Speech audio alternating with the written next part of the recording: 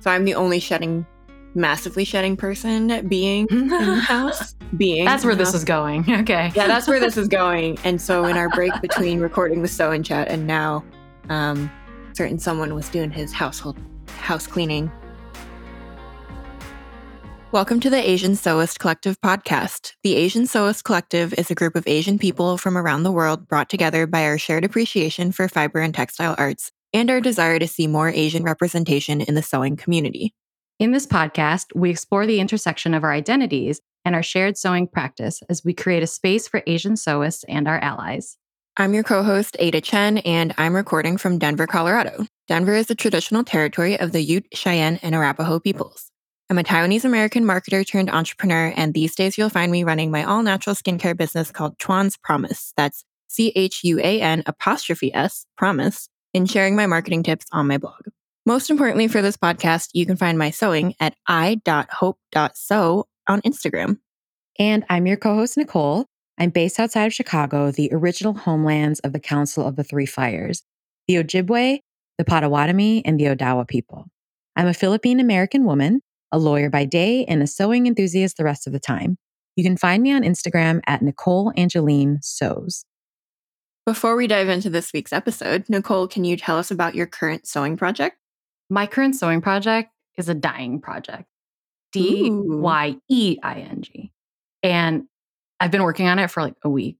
So you may remember during season 2, one of our guests, Ella from Handmade Millennial, was talking about natural dyeing and her experience with it as part of our conversation. And I had started to say like, okay, I'm going to, I'll save my avocados in their skins, right? Well, we got back from vacation and then we needed to go grocery shopping. And then we were like, holy crap, groceries are expensive. And so we went like, we bought more frozen stuff just to make sure that like it lasts longer.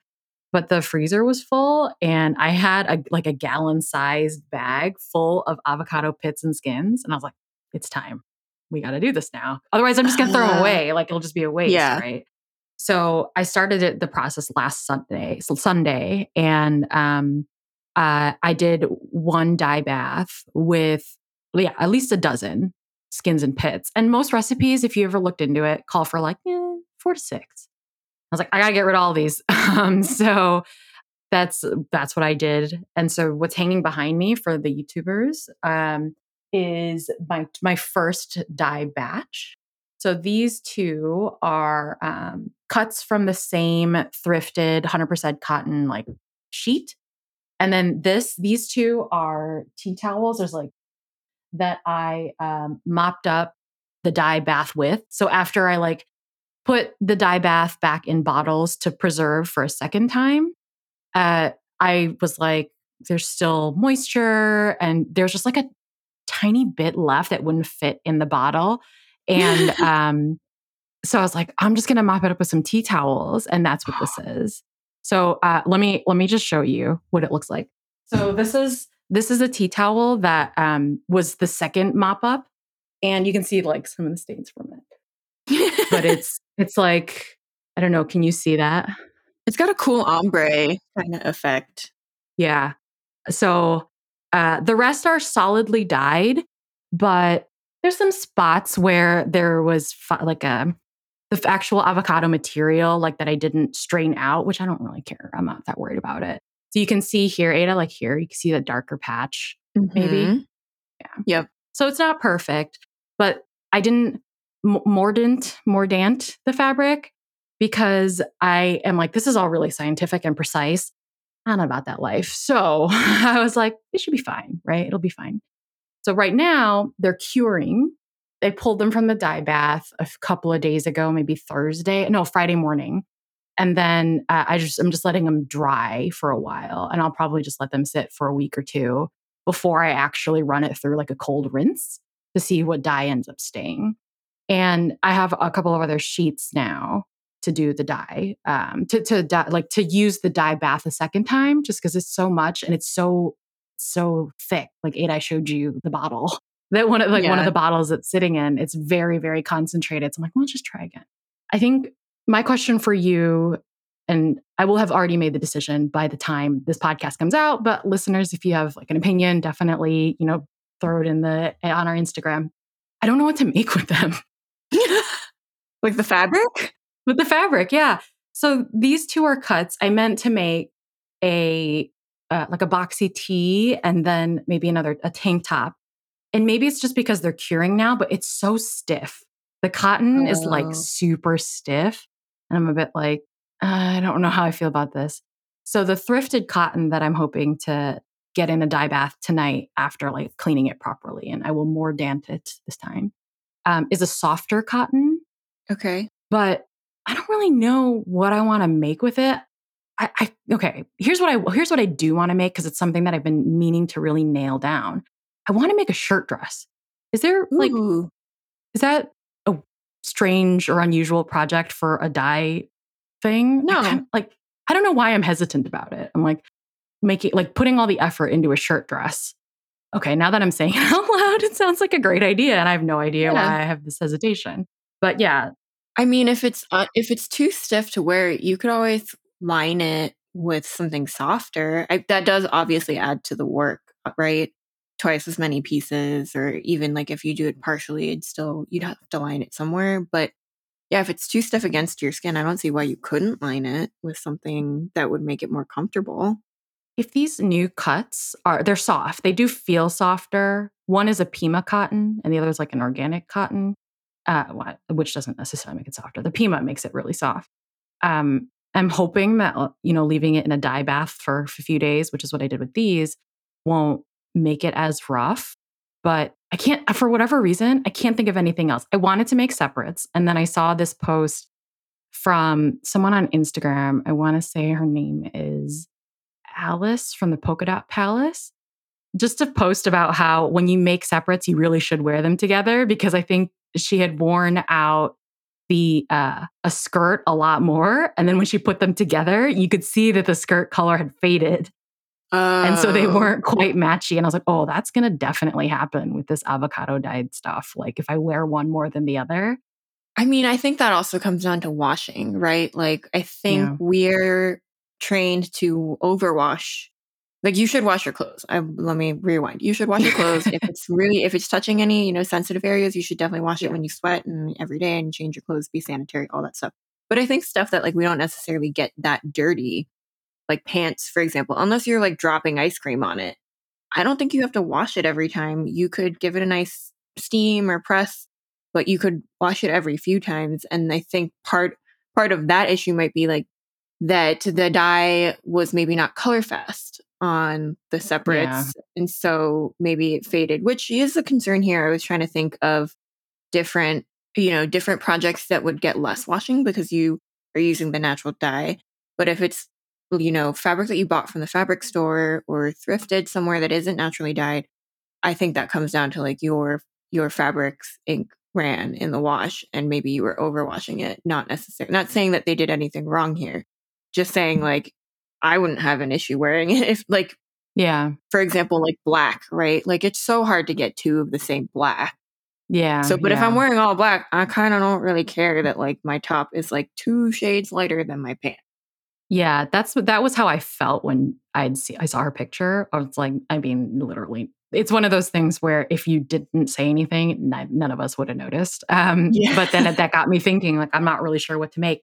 But perfecting a shirt dress has just been on my mind for a long time. And when I was abroad, I picked up some fabrics. I'm like, I'm gonna do this. So it's a $2 thrifted sheet, right? It's fabric from a $2 thrifted sheet. It's more just like the effort of the dyeing where that's where the value comes from. You know what I mean? Yeah. Like if it was a plain sheet, I would be like, all right, whatever. Right. But now I'm like, all this effort that's going into the dyeing turns it into like a $20 per yard, like cut for me, like value wise. But yeah, I think maybe I'll just do a shirt dress. All like my hesitation as soon as I started saying it made absolutely no sense. Why I wouldn't do it. And so maybe that's what I will do with the Pima. And then these will be the shirt separates that I'll make from it. I have an idea for these. I'm just gonna need to see how soft, like how much they soften up after.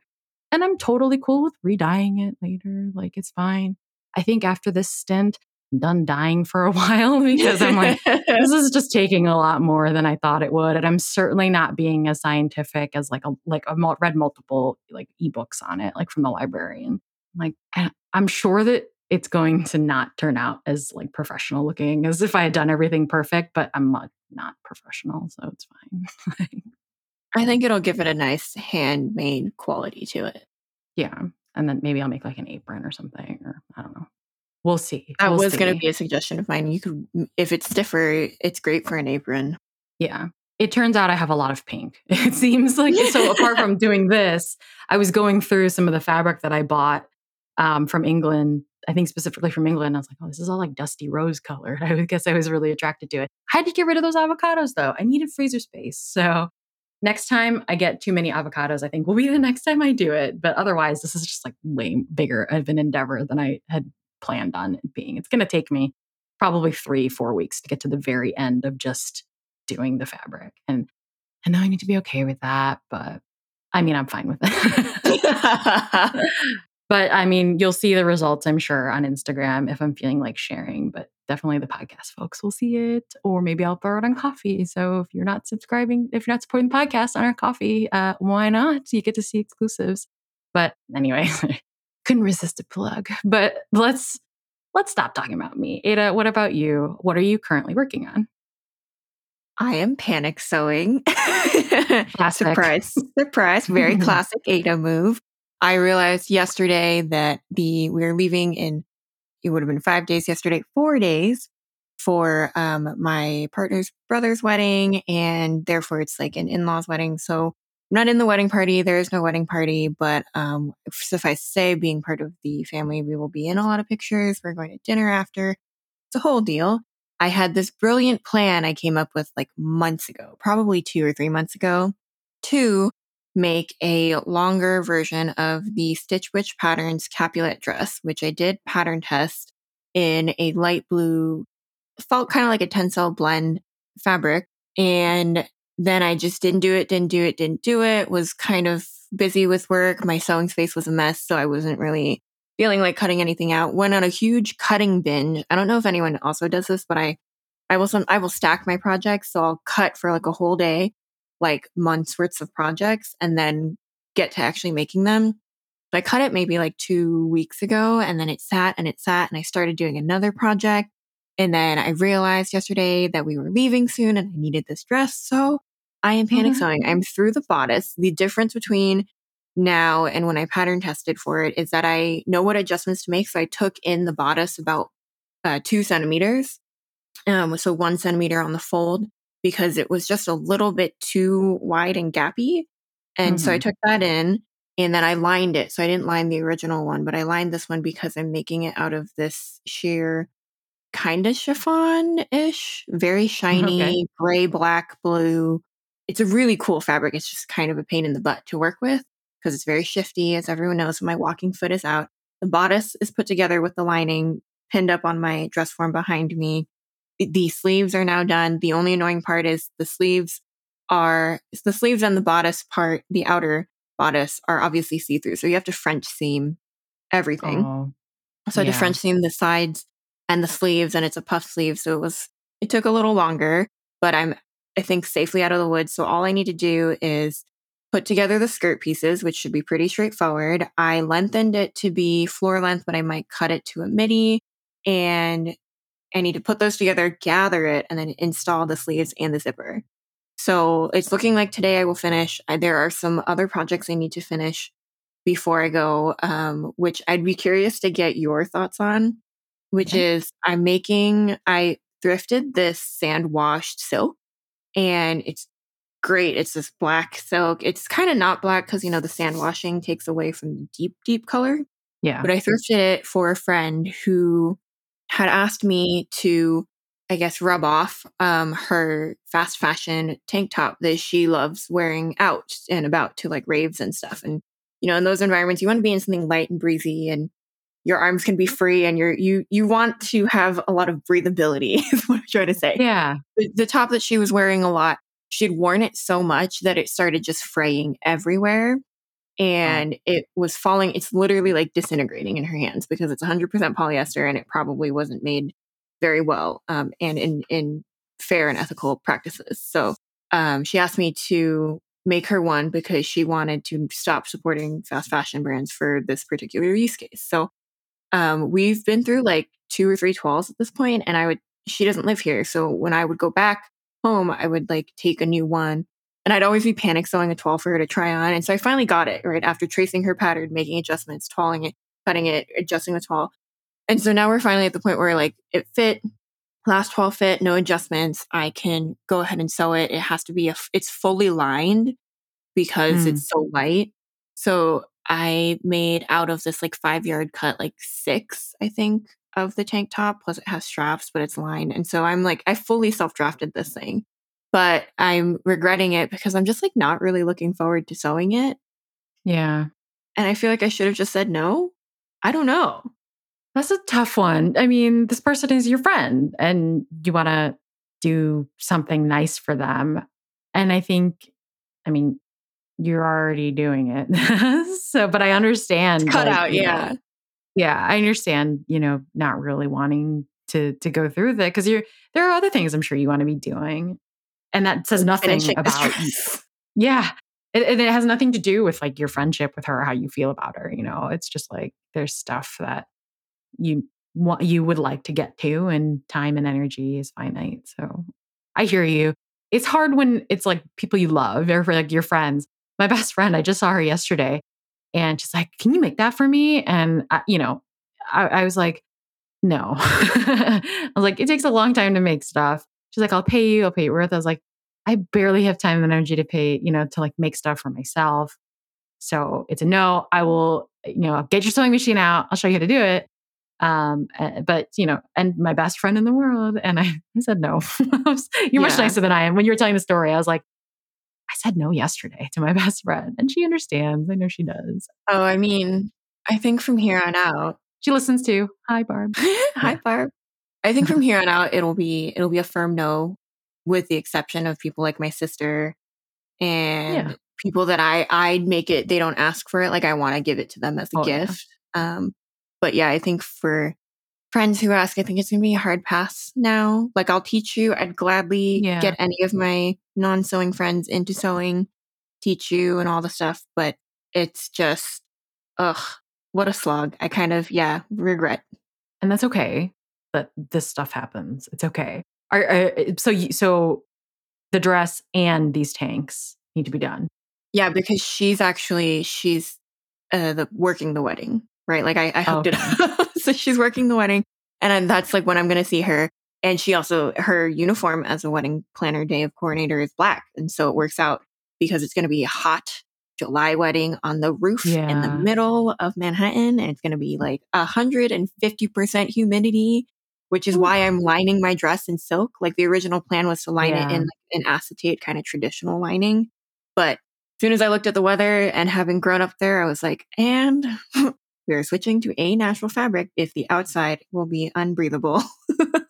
Yeah, fair. Well, good luck. You are the queen of panic sewing and you get it done. So I'm sure you will. And I hope it's at the end an enjoyable thing for you. I'm sure I'll post a picture and then people will listen to this episode in a few weeks and be like, what was she talking about? That one? Panic sewing? Who? Exactly. They would only know if they wouldn't know if you hadn't said anything, right? True. Hi, everyone. Welcome back to another episode on the Asian Sewist Collective podcast. Today's topic is on the intersection of sewing and gatekeeping. And yes, we love our intersections. Thank you, Dr. Kimberly Crenshaw. And if you didn't know, Dr. Kimberly Crenshaw is an American civil rights advocate and leading scholar of critical race theory. She introduced and developed intersectional theory, the study of how overlapping or intersecting social identities, particularly minority identities, relate to systems and structures of oppression, domination, or discrimination. So we say intersection a lot. Just want to make sure that, our listeners know why, the core of this idea and why it's so fundamental to the podcast itself. And a lot of what we'll share with you today is based on anecdotes or informed ideas from knowledgeable folks in our collective and in the sewing community. We struggle to find data to back up these stories that was focused on the experiences of the Asian diaspora, which seems to be a recurring theme as we research topics covered in previous episodes. And basically, we just want you to hear how our members, the members of our collective, experience gatekeeping in the sewing community and to broaden your knowledge about how other people navigate the world. Hopefully, it'll also help us all be more mindful and help others to be more mindful about how they interact with others in the sewing community. We also wanted to make it clear that there's very likely many other ways that gatekeeping occurs in sewing that we won't be covering today. Each of us in the collective has privilege, different viewpoints, and knowledge of the sewing world. So it's very natural if we haven't covered it at all and you might know something that we don't. So if that happens, please let us know, slide into our DMs. In fact, we would love it if you could share the names of any folks who have expertise in those areas, as they could be potential future guests on the podcast. Now, before we define gatekeeping and talk about how it occurs in sewing communities, let's examine the general barriers to sewing that currently exist. Essentially, it's the obstacles that make it difficult for an individual to enter and navigate the sewing world. Doesn't take a genius to identify said obstacles, and in fact, some of our past interview guests have discussed these obstacles with us at length. So here are some common barriers that we see in sewing.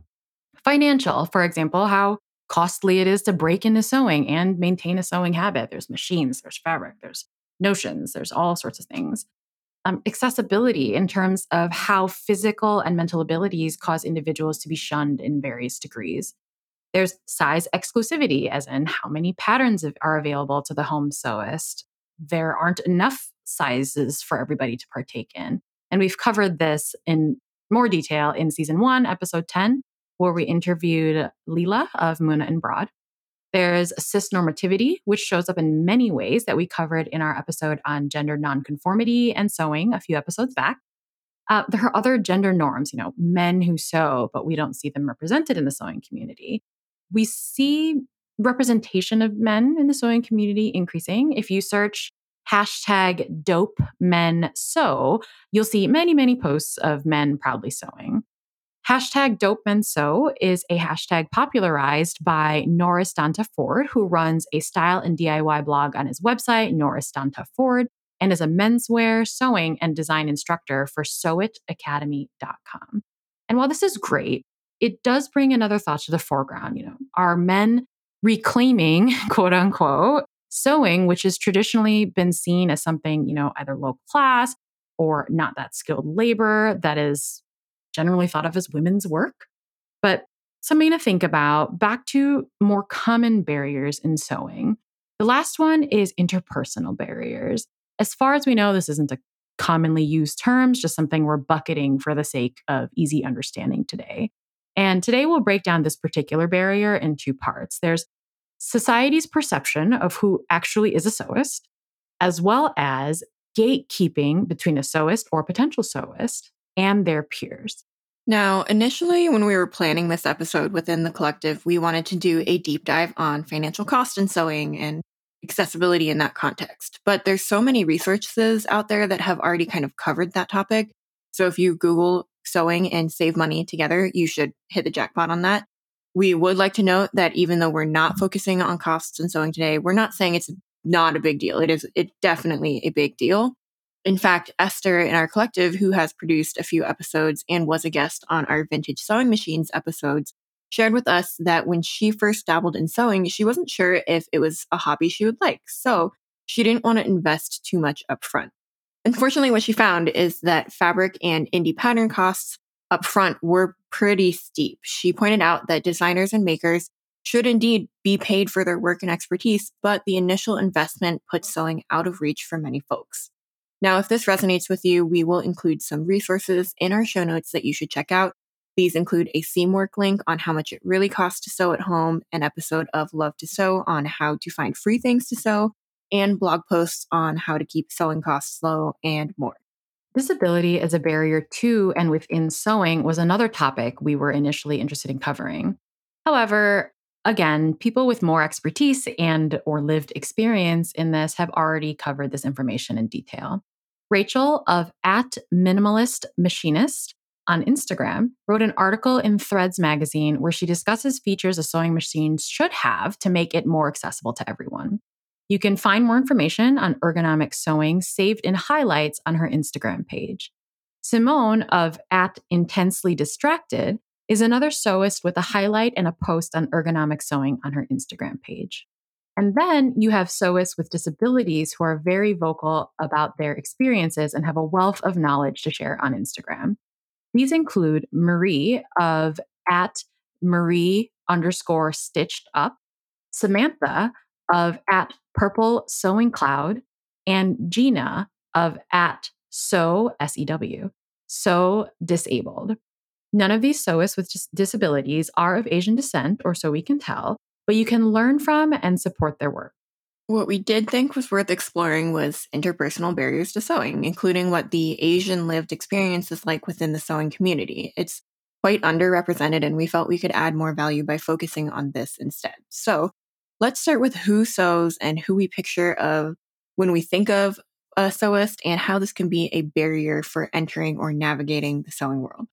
If you search in Google Images with the keyword sewing, the majority of images returned are images of sewing machines. If there is a person in the image, they often appear to be women who are white and a range of ages. Please note that this is what shows up for Koss, our researcher for this episode, who is based in New Zealand. You may have different results based on your browser history, stored cookies, where you're based, and many other factors. Google looks at these factors in order to serve you up search results that it predicts will be the most relevant to you. Our producer, Mariko, tried the same search in various browsers in incognito mode, where browser history and cookies don't apply, but her search results were different and still seemed to be affected by where she is based in the US. But for our researcher, people showing up in these images were mostly white women. They also found a bunch of photos of white women with a child in their lap while sewing. Few images had men present, and when they showed up, the content on the webpage where the image appears contains the word man and specifically sewing. With these keywords, our researcher found very few images of people of color in it, which I guess makes sense because many of these images were taken for marketing purposes, and it's supposedly difficult to relate to ads if the person depicted in them isn't white. And I think we all know the standard, quote unquote, for marketability is to cast white folks, which I think most people understand is nonsense now. But, marketability is a whole other topic that's outside the scope of our podcast for today. If you search with the keywords, quote, people sewing, that increases the diversity of people represented in the image results to about half white, half BIPOC. But from a pessimistic point of view, this could be due to companies trying to virtue signal or participate in diversity theater, or perhaps those images are used in companies whose use sewing machines as a tool and are looking to hire immigrants or people of color or people in developing countries to cut costs. Either way, it's still clear that the general Asian hobby sewist isn't represented in most images that you would find through a Google search, which likely translates into what people think of when they imagine who a sewist is in their heads. Representation matters because if we don't see people like us in the sewing community, then potential new sewists might not end up picking it up or even seeing sewing as a possible hobby or thing to pick up. And it's interesting that Google is pulling up photos of mostly women with sewing machines using them for fun at home, which is what I do as well. But taking it to way back, before the 19th century, sewing played a more practical role in the lives of women. Clothing was an expensive investment for most people, so women sewed to extend the longevity of their clothing for their households. Once clothes reach a point where they were too worn to be mended, women would take apart these clothes and repurpose them into either new clothing made into quilts or otherwise put to some practical use. The many steps involved in making clothing from scratch or mending existing clothes or repurposing them meant that women back in the day would barter their expertise in a particular skill with one another. So, for instance, decorative needlework, such as embroidery, was a valued skill that mostly young women with time and means would strive to pursue and master.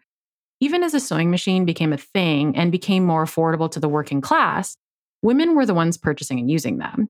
They would see the latest fashions in periodicals during the late 19th and early 20th centuries and try to make similar garments for themselves. Their sewing practice, however, was still out of necessity. And only later on in the 20th century, when ready-to-wear clothing grew more popular because women were joining the paid workforce in larger numbers, while leaving them with less time to sew. hobby sewing is a relatively new thing. We've spoken with folks on the podcast about how they and their parents and their grandparents sewed because back then it was necessary to clothe themselves. This might be why whenever we think of a sewist now, it's likely someone who just does it as a hobby, or at least when we're not thinking of someone who, makes or alters clothes for a living.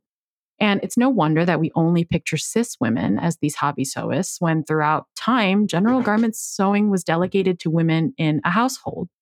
So, on a related note, I have my own story to share. Threads magazine, a magazine for sewing enthusiasts, has always, until recently, I guess, catered towards sewists who are older white women, is how I would characterize it.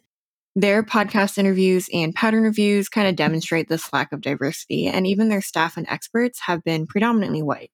And it feels like they've been making an effort to shift that image in the last 2 years, but it feels a little performative for reasons I'm about to get into. So Threads actually reached out to me a while back to see if I was interested in writing an article about accessibility in patterns, because I'd been talking about size inclusivity in the sewing space and accessibility in patterns. And I care about both topics deeply, but as someone who is straight sized and able bodied, size inclusivity and accessibility in patterns don't necessarily impact me personally. So I, on those topics, view myself as an ally, not as someone with the lived experience to share.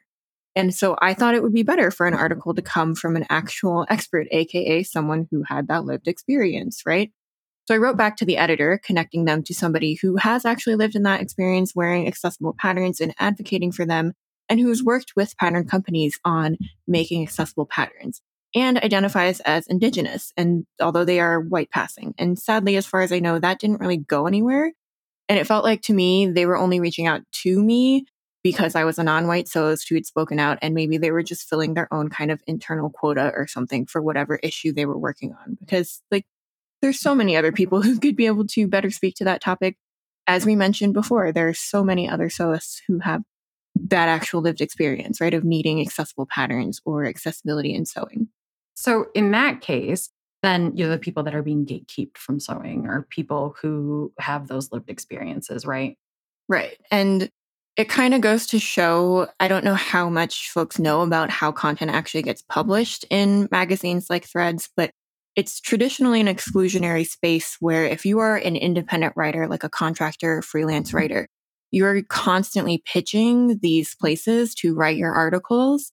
And generally, you are not being asked to write it unless they're specifically looking for a specific viewpoint.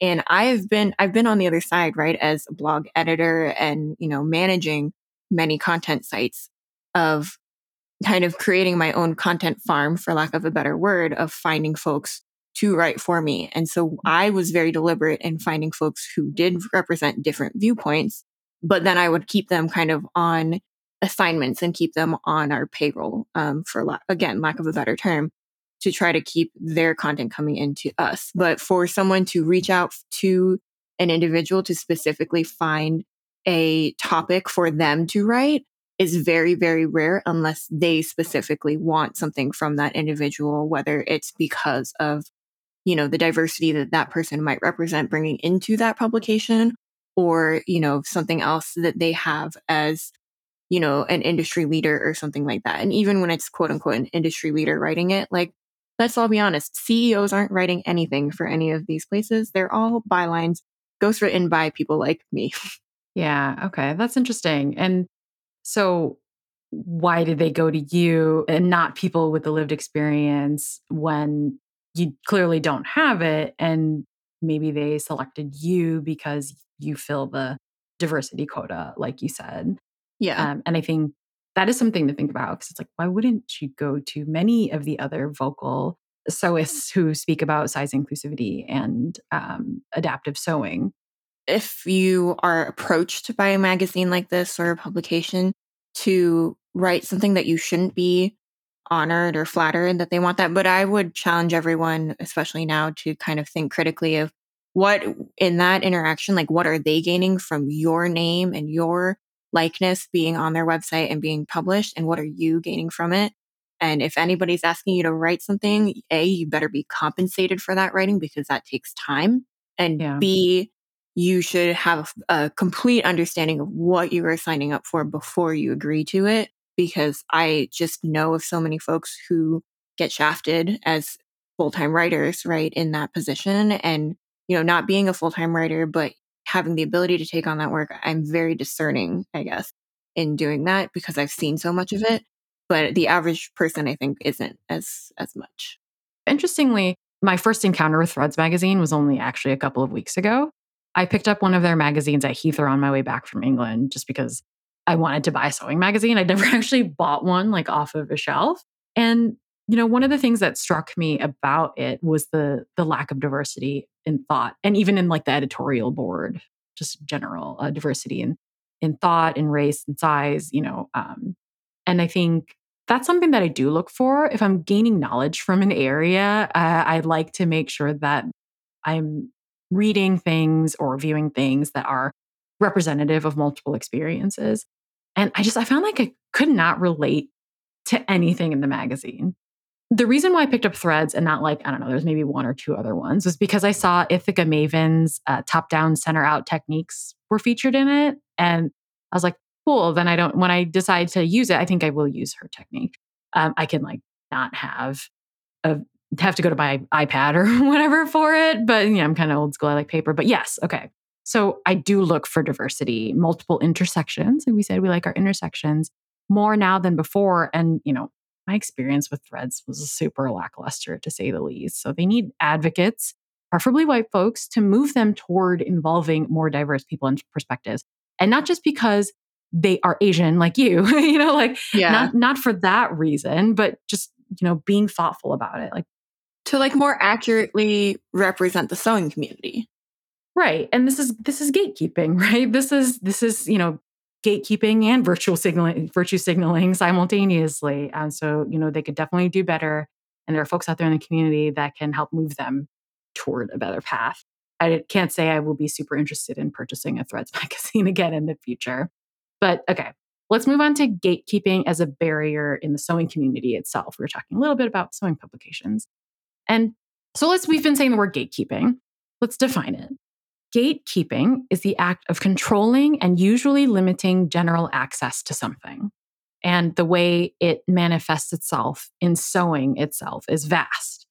As we said in the intro into this episode earlier, it was hard to find concrete data online that was specifically pertaining to experiences of people of color. So instead, we're mixing it up a little bit and we're sharing some stories and thoughts from sewing folks in the Asian Sewist Collective instead. And by the way, while we are talking about gatekeeping today, it's not our intention to point fingers and shame everyone who has done it in the past. If you are a person of color, not just Asian, we would love to hear if any of these experiences resonate with you. We're guessing that it will with a lot of you. And if you're white, we encourage you to consider if you've contributed to these situations or seen them unfold in front of you. Consider what you can do to stop them from happening as well. One thing we recommend is looking into something called bystander intervention training, what you, a bystander, can do to help someone who is being targeted with harassment due to their race, sex, religion, color, and other traits. And we have a link to free bystander trainings run by an organization called Right to Be. And I've taken their bystander training. I took it last year and it was really great. I learned things that I learned that were unexpected. So I definitely encourage everyone to take that training. The organization is called Right to Be. So, first up, gatekeeping can manifest between sewists who are considered dressmakers and those who are tailors.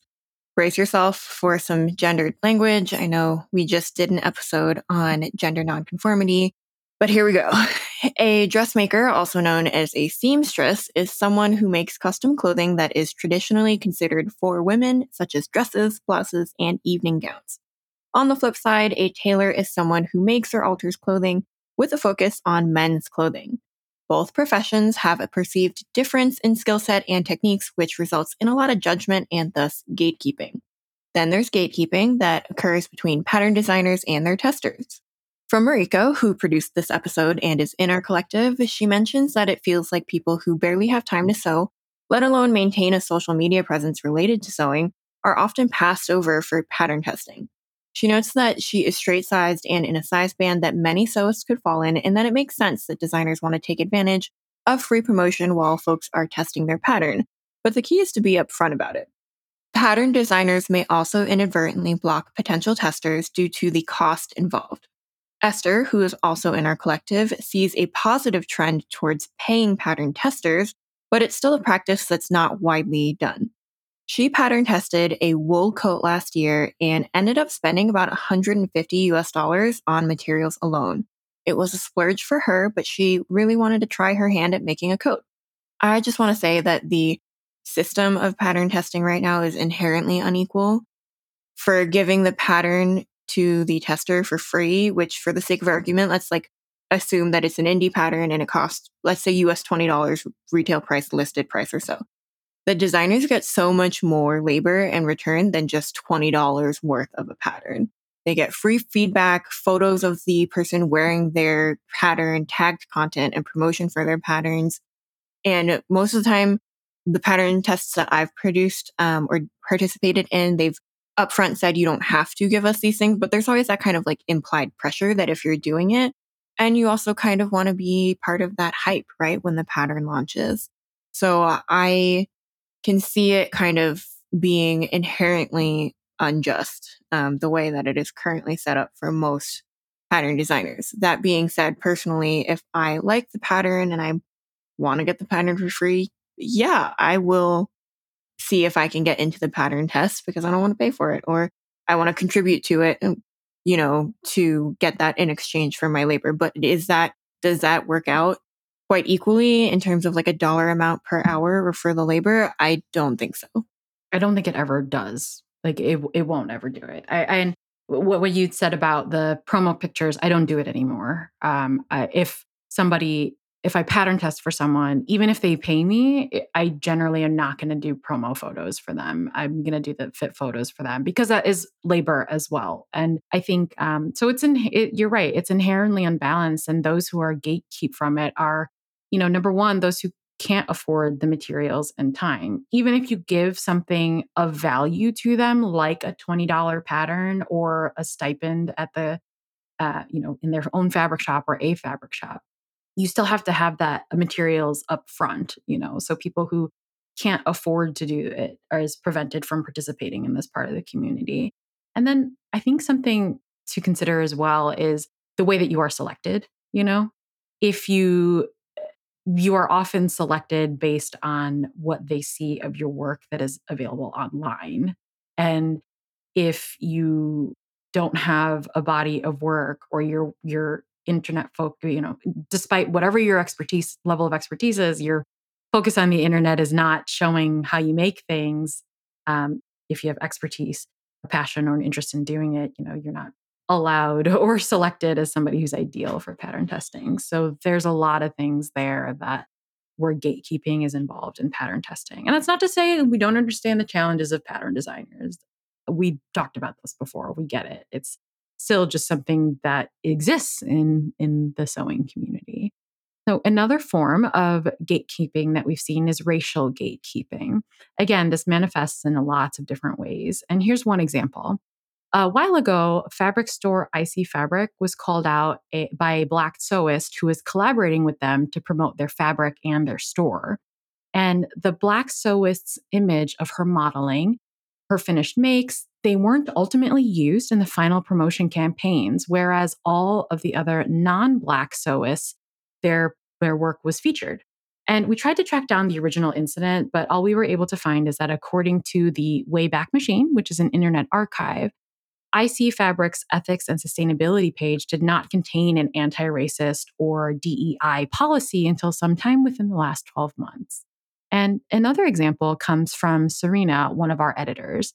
She needed to buy a specific type of yarn, 6 balls of expensive Japanese linen, in order to test a knitting pattern. And when she got to the store, the only store that carried it, taking note that, she was pushing her kids in a double wide stroller through a super narrow doorway, of course, not getting any help from anyone. The woman working at the store didn't greet her with even a hello and immediately said, "The sale yarn is over there."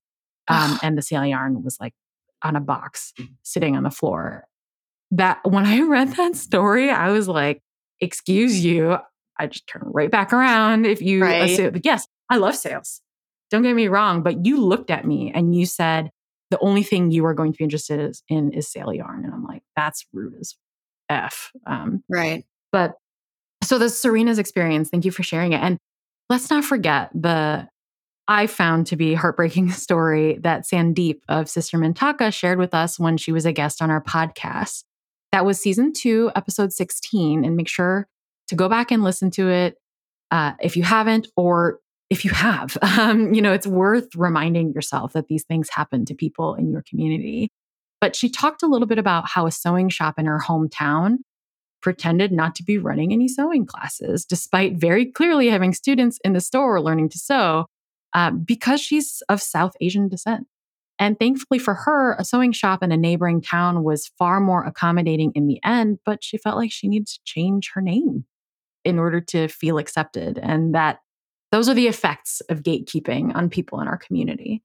The biggest form of gatekeeping within sewing that we found in our research for this episode, or at least the one that generated the most buzz in our podcast Slack channels, was gatekeeping in terms of one's perceived sewing ability. Now, when I bought my very first sewing machine, I was set on buying a specific type of fabric for a project I had in mind. Never mind that this fabric has been sitting in my stash for almost a few years now, and I reorganized it recently. It was like, right, I haven't made that project yet.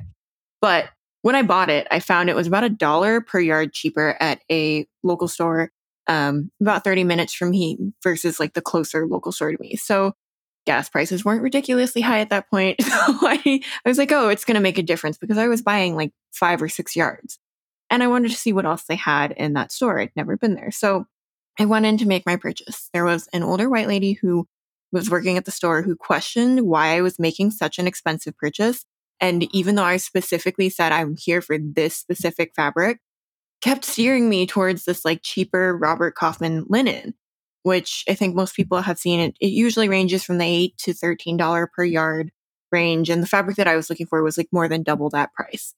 But like when you felt them, like there was a difference. And so very clearly I was after one thing and I just kept getting pushed towards the other. And related to the story, let's touch on the use of unsolicited advice. That same woman, upon hearing that I wanted to sew as long as I could without a serger, because at the time I didn't have one, insisted that I absolutely needed one and kept trying to tell me where to find a secondhand, cheaper machine.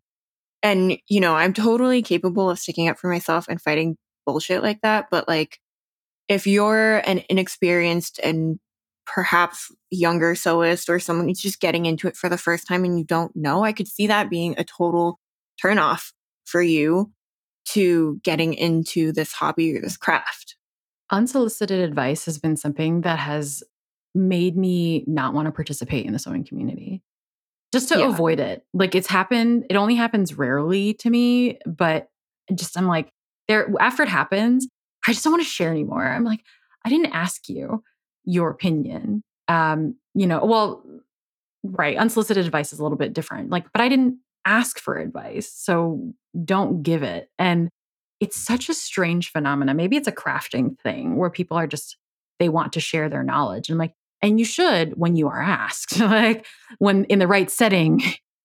It's not just crafting. I mean, like if you go to my Instagram page for sewing, you'll see I have a set of rules on my highlights. And it specifically says no unsolicited advice after like whatever number of times after I warn you, I'm just going to block you because that's not what my page is here. And I don't really want to deal with you having that problem. But like, I find that it comes up a lot everywhere I go, right? In a professional setting, heck, even if I'm at the driving range practicing and minding my own business, headphones in, there will be men who come up to me and say, oh, you should really do this. And I'm like, I'm sorry. Did you see my 200-yard drive? You can write bug off. Like, Yeah. did I ask you for advice on that? No, I did not. Right.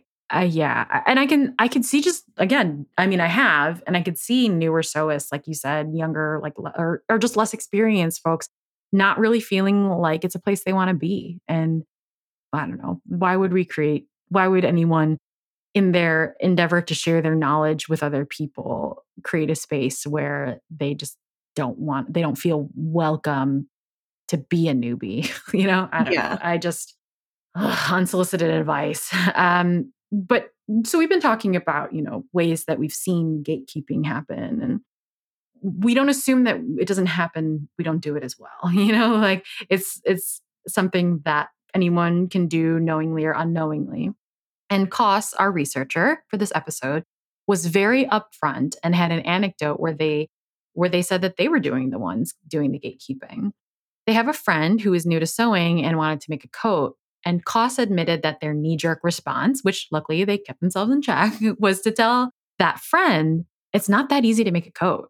And Koss wonders if it's simply because they were coming from a problem solving perspective or wanted to provide unsolicited advice, or even just being defensive, taking the attitude like, it wasn't that easy. It took me a long time and a lot of skill to make that coat. But interestingly, Koss has a great take on this. And it's just interesting to do some self reflection on maybe how you have reacted to folks that could have been gatekeeping in the sewing community, and precisely the sort of thoughts that we're hoping to encourage our listeners to think about, after listening to this episode. And we also have a story from Shailin in our collective on her experiences with sewing and gatekeeping. And in summary, she was pressured to do things, quote unquote, the right way. So Shailin, one of our producer and editors, she used to drape almost all of her garments for years because back then she didn't understand how to fit or read patterns or make alterations and so on. And at some point she wanted to take an advanced class to further uplevel her skills, but every time she tried to enroll, she was blocked by teachers who told her that she had to take a basic course first. Mind you, this basic course was things like how to thread your machine or how to sew in a straight line and so on. And she obviously knew how to do that already because she had been sewing her own garments.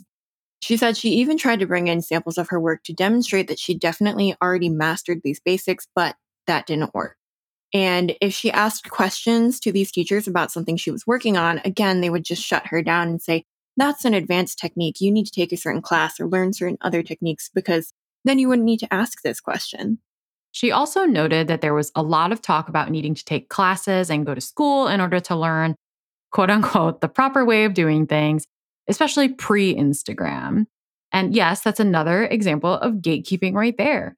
She eventually got into a college costume design course that covered beginner to intermediate techniques in an accelerated fashion. Shailin realized that she already knew how to drape and how to do many other things, albeit in a fast and supposedly, quote unquote, not the proper way. In her opinion, she found that the proper way was a long and confusing way to teach beginners the theory behind it. Her teacher insisted that it was needed so that you can appreciate the technique. And for my part, I'm just like, okay, great. It's just so funny to hear that. Not funny, but like in a tragic way, like why do people do this to each other? And I get frustrated when people say in sewing that there's a proper way to do it when in the end you get the same result. Certainly there are things that really should be done in a certain way. But I'm the type of person that pushes with the whys. I'm like, why do I need it to do it that way? And I have not heard any satisfactory explanations whenever I see conversations online when people say, well, you have to do it this way because it's the right way. And, you do your way, I do mine. I am the exact same way. Like one time at work, I asked, why does your team want it this way? Basically, kind of in the context of, hey, can you give us more context so our team can better assist you and figure out like what is the best way to give you the thing you want? And I remember it was like this 4-person meeting. So it was me, my manager at the time, my peer, and his manager. Both of them were 2 white men. And the manager, an older straight white man, just lost his mind and blew up at me in the meeting for asking, why do we need it this way? And keep in mind, my manager was there, right there in his direct report. And it was just like, I kind of just like froze. Like, I'm sorry, I can't ask why. I'm not even asking you why. Like, hey, I don't want to do it. I'm asking you why. Can you explain it so that we can figure out how to do it? Like, I'm not saying no, I'm saying why. And later on, this man's manager made him apologize to me later in the day, but then he tried to kind of make all kinds of excuses. And I was over it. Like, don't give me that kind of BS. And all that is to say, in my experience, is that people in positions of power and authority don't like being questioned, even if it's just for other folks to better understand their logic. We're also going to touch upon gatekeeping from an ageist point of view. Another response that she got from teachers was that she couldn't possibly know how to drape because it's considered a more skilled technique. Older generations, say people with children in their 40s and 50s, were taught these techniques in school, in home economics class, because back then it was expected that everyone should know how to drape. Ugh, that's awful. I am really glad Shailin has left all of that behind. Plug for Shailin's YouTube channel. She clearly shows that she's a very talented and skilled sewist. If you want to look up Shailin Sews, Shilyn Sews on YouTube. And luckily for us, Shailin also pointed out that professional pattern makers have also noticed that there is a gap for technical skills like drafting and draping. That is, learning those techniques outside of a quote proper class was nearly impossible. And so they've kind of filled that gap by creating workshops and courses, both online and offline, for our community. However, they are still quite pricey, which feeds back into the whole sewing having a huge financial barrier. Now, before we wrap up this episode, we wanted to leave you with 2 uplifting stories where there were fewer barriers to sewing, just to end things on a more positive note. Serena in the collective says that where she is in Western Canada, the big box store Fabricland is mostly staffed by 50-year-old and plus women who are majority Indian, hijabi, or African. Quilt and wool shops, on the other hand, are mostly staffed by white women. She had a favorite local yarn store in Edmonton many years ago that was run by 2 extremely helpful East Asian women who taught her how to install a zipper into a cardigan. And she notes that she felt very comfortable to ask for help from people who looked like her. And Eileen, who is also in the collective and also based in Canada, but on the eastern part, says that she sees similar demographics at her regular fabric stores and the little shops in the fashion district. Again, the fancy quilting stores for her are the ones with less diversity. She does note that Fabricland's prices have gone through the roof in the past few years, though. Now, that's all we have for you today. And again, listeners, we did our best to provide a wide view of barriers to sewing, including how gatekeeping manifests and how society's image of who a sewist may block people who look like us from ever partaking in it. We also wanted you to hear more stories from members of our collective and how these issues impact them. Be sure to check out their work and show them some love on Instagram and YouTube. You can find their handles and links in the About page of our website, AsianSewistCollective.com. Lastly, thank you to our collective members for sharing your stories. If you think we missed anything crucial, let us know. Or if these anecdotes really hit home for you, also let us know. Feel free to hit us up via IG DMs, leave a comment on our posts, or drop us an email. That's AsianSewistCollective@gmail.com. No snail mail, though. Not telling you where I live. Thank you so much for joining us on this week's episode of the Asian Sewist Collective podcast. If you like our show, please consider supporting us on Ko-fi.